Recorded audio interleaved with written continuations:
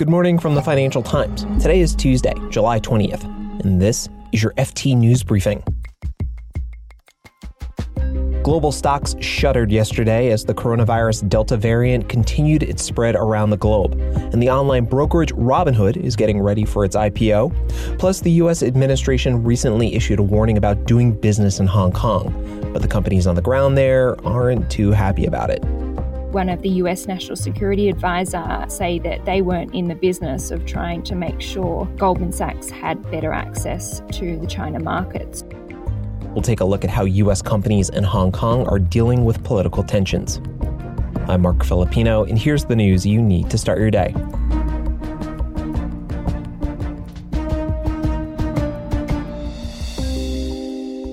Global stock markets tumbled yesterday. Investors were unnerved by the rapidly spreading Delta coronavirus variant. The S&P 500 ended Monday more than 1.5% lower, and European bourses had their worst session of the year, with leading indices down more than 2%. Commodity prices fell, as did the yield on the 10-year Treasury. The FT's Mamta Badkar has more on investors' thinking. Vaccinations were sort of seen as this holy grail, and that, once folks started taking their vaccines, we'd get a better handle of the pandemic. And I think what's concerning people is that, if you look at the UK, the vaccine rates are pretty high, but the Delta variant's just rippling through the country. And so I think that's what's really concerning people. Is the variant going to be able to get around vaccines? And does that in turn then mean we're going to see these, lockdowns reintroduced? There's also some concern that growth at companies that have benefited from the end of lockdowns, that growth could peak as inflation starts to heat up in Europe and the US. That's the FT's U.S. breaking news editor, Mamta Badkar.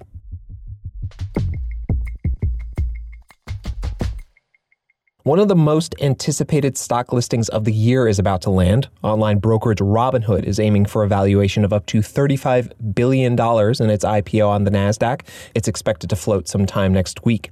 The FT's Madison Derbyshire spoke to me about why there's all this excitement. It's been in the news. It's a brand that a tremendous number of Americans are using to trade stocks. But it's also come under fire from regulators. It's gotten in trouble for things like gamification.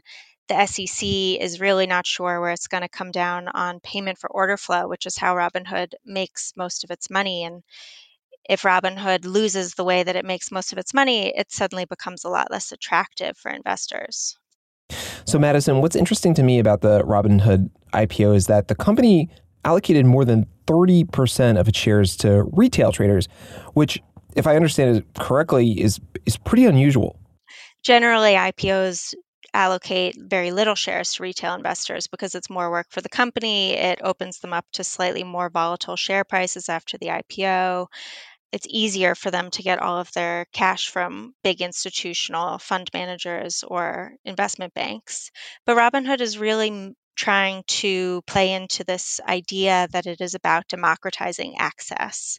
And so for them, offering 35% of their shares to retail investors is them kind of putting their money where their mouth is and saying, we're going to let retail investors who wouldn't normally be able to buy at this IPO price in on this offering. Madison Derbyshire is our U.S. investment reporter.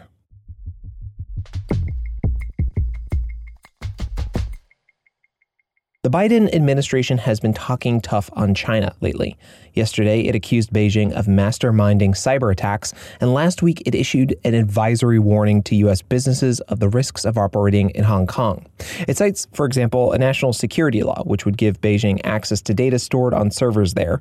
But while U.S. business groups might not be happy about the crackdown in Hong Kong, they're also not happy about the Biden administration's warning. Our correspondent in Hong Kong, Primrose Reardon, joins me now to talk more about this. Hey, Primrose. Hello, how are you? I'm well. Thanks for coming back on the show. Primrose, what was the purpose of the Biden administration's business advisory?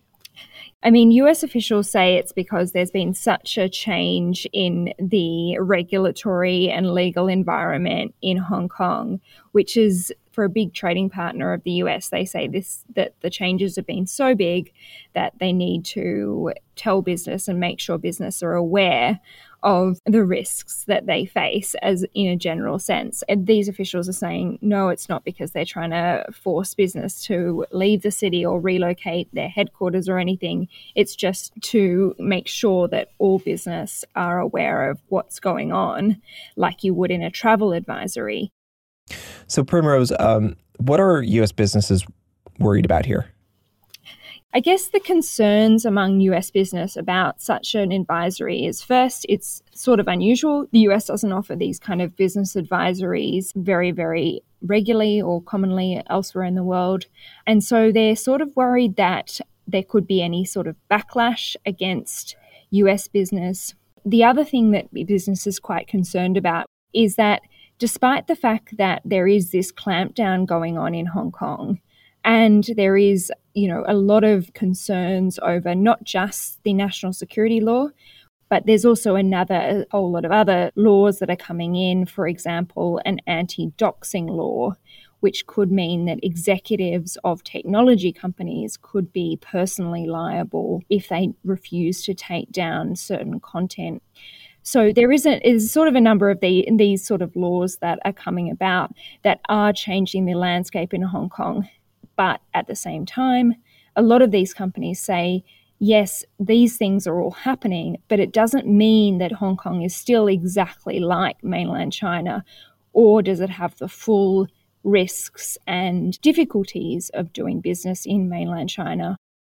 I'm curious, though, is there anything that the Biden administration can actually do? I think there's a question of whether or not the Biden administration really wants to. Obviously, their China policy is still evolving, but in the early days, we had one of the US National Security Advisor say that they weren't in the business of trying to make sure Goldman Sachs had better access to the China market. So it's a question of whether or not any of these sort of more strident policies by Western countries, including the US, are having any shift, any impact on China's policy towards Hong Kong. And I think the answer to that is that it's very difficult for the US to make moves that would shift China's policy towards Hong Kong without hurting US companies that are operating in Hong Kong and in China, and without creating massive, serious ruptions in the global financial system. So it's a really difficult question for them going forward about what they will actually do. Primrose Reardon is the FT South China correspondent. She's based in Hong Kong. Thanks, Primrose. Thank you so much.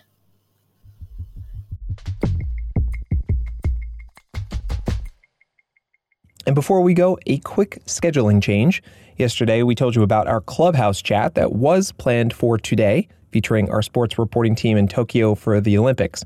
And with everything Tokyo Olympics, we've also had to make some changes. Our Clubhouse chat with sports editor Murad Ahmed and sports business correspondent Sarah Germano will now be on Thursday, July 21st. The time will stay the same, though, 8 a.m. Eastern U.S. time, 1 p.m. London time.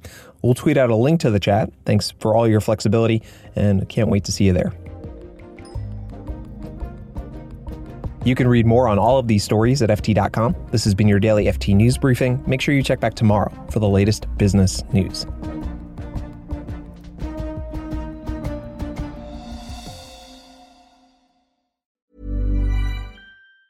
Support for this podcast and the following message come from Corient. Corient provides wealth management services centered around you. As one of the largest integrated fee-only registered investment advisors in the U.S., Corient has experienced teams who can craft custom solutions designed to help you reach your financial goals, no matter how complex. Real wealth requires real solutions. Connect with a wealth advisor today at Corient.com. That's Corient.com. Hi, this is Janice Torres from Yo Quiero Dinero.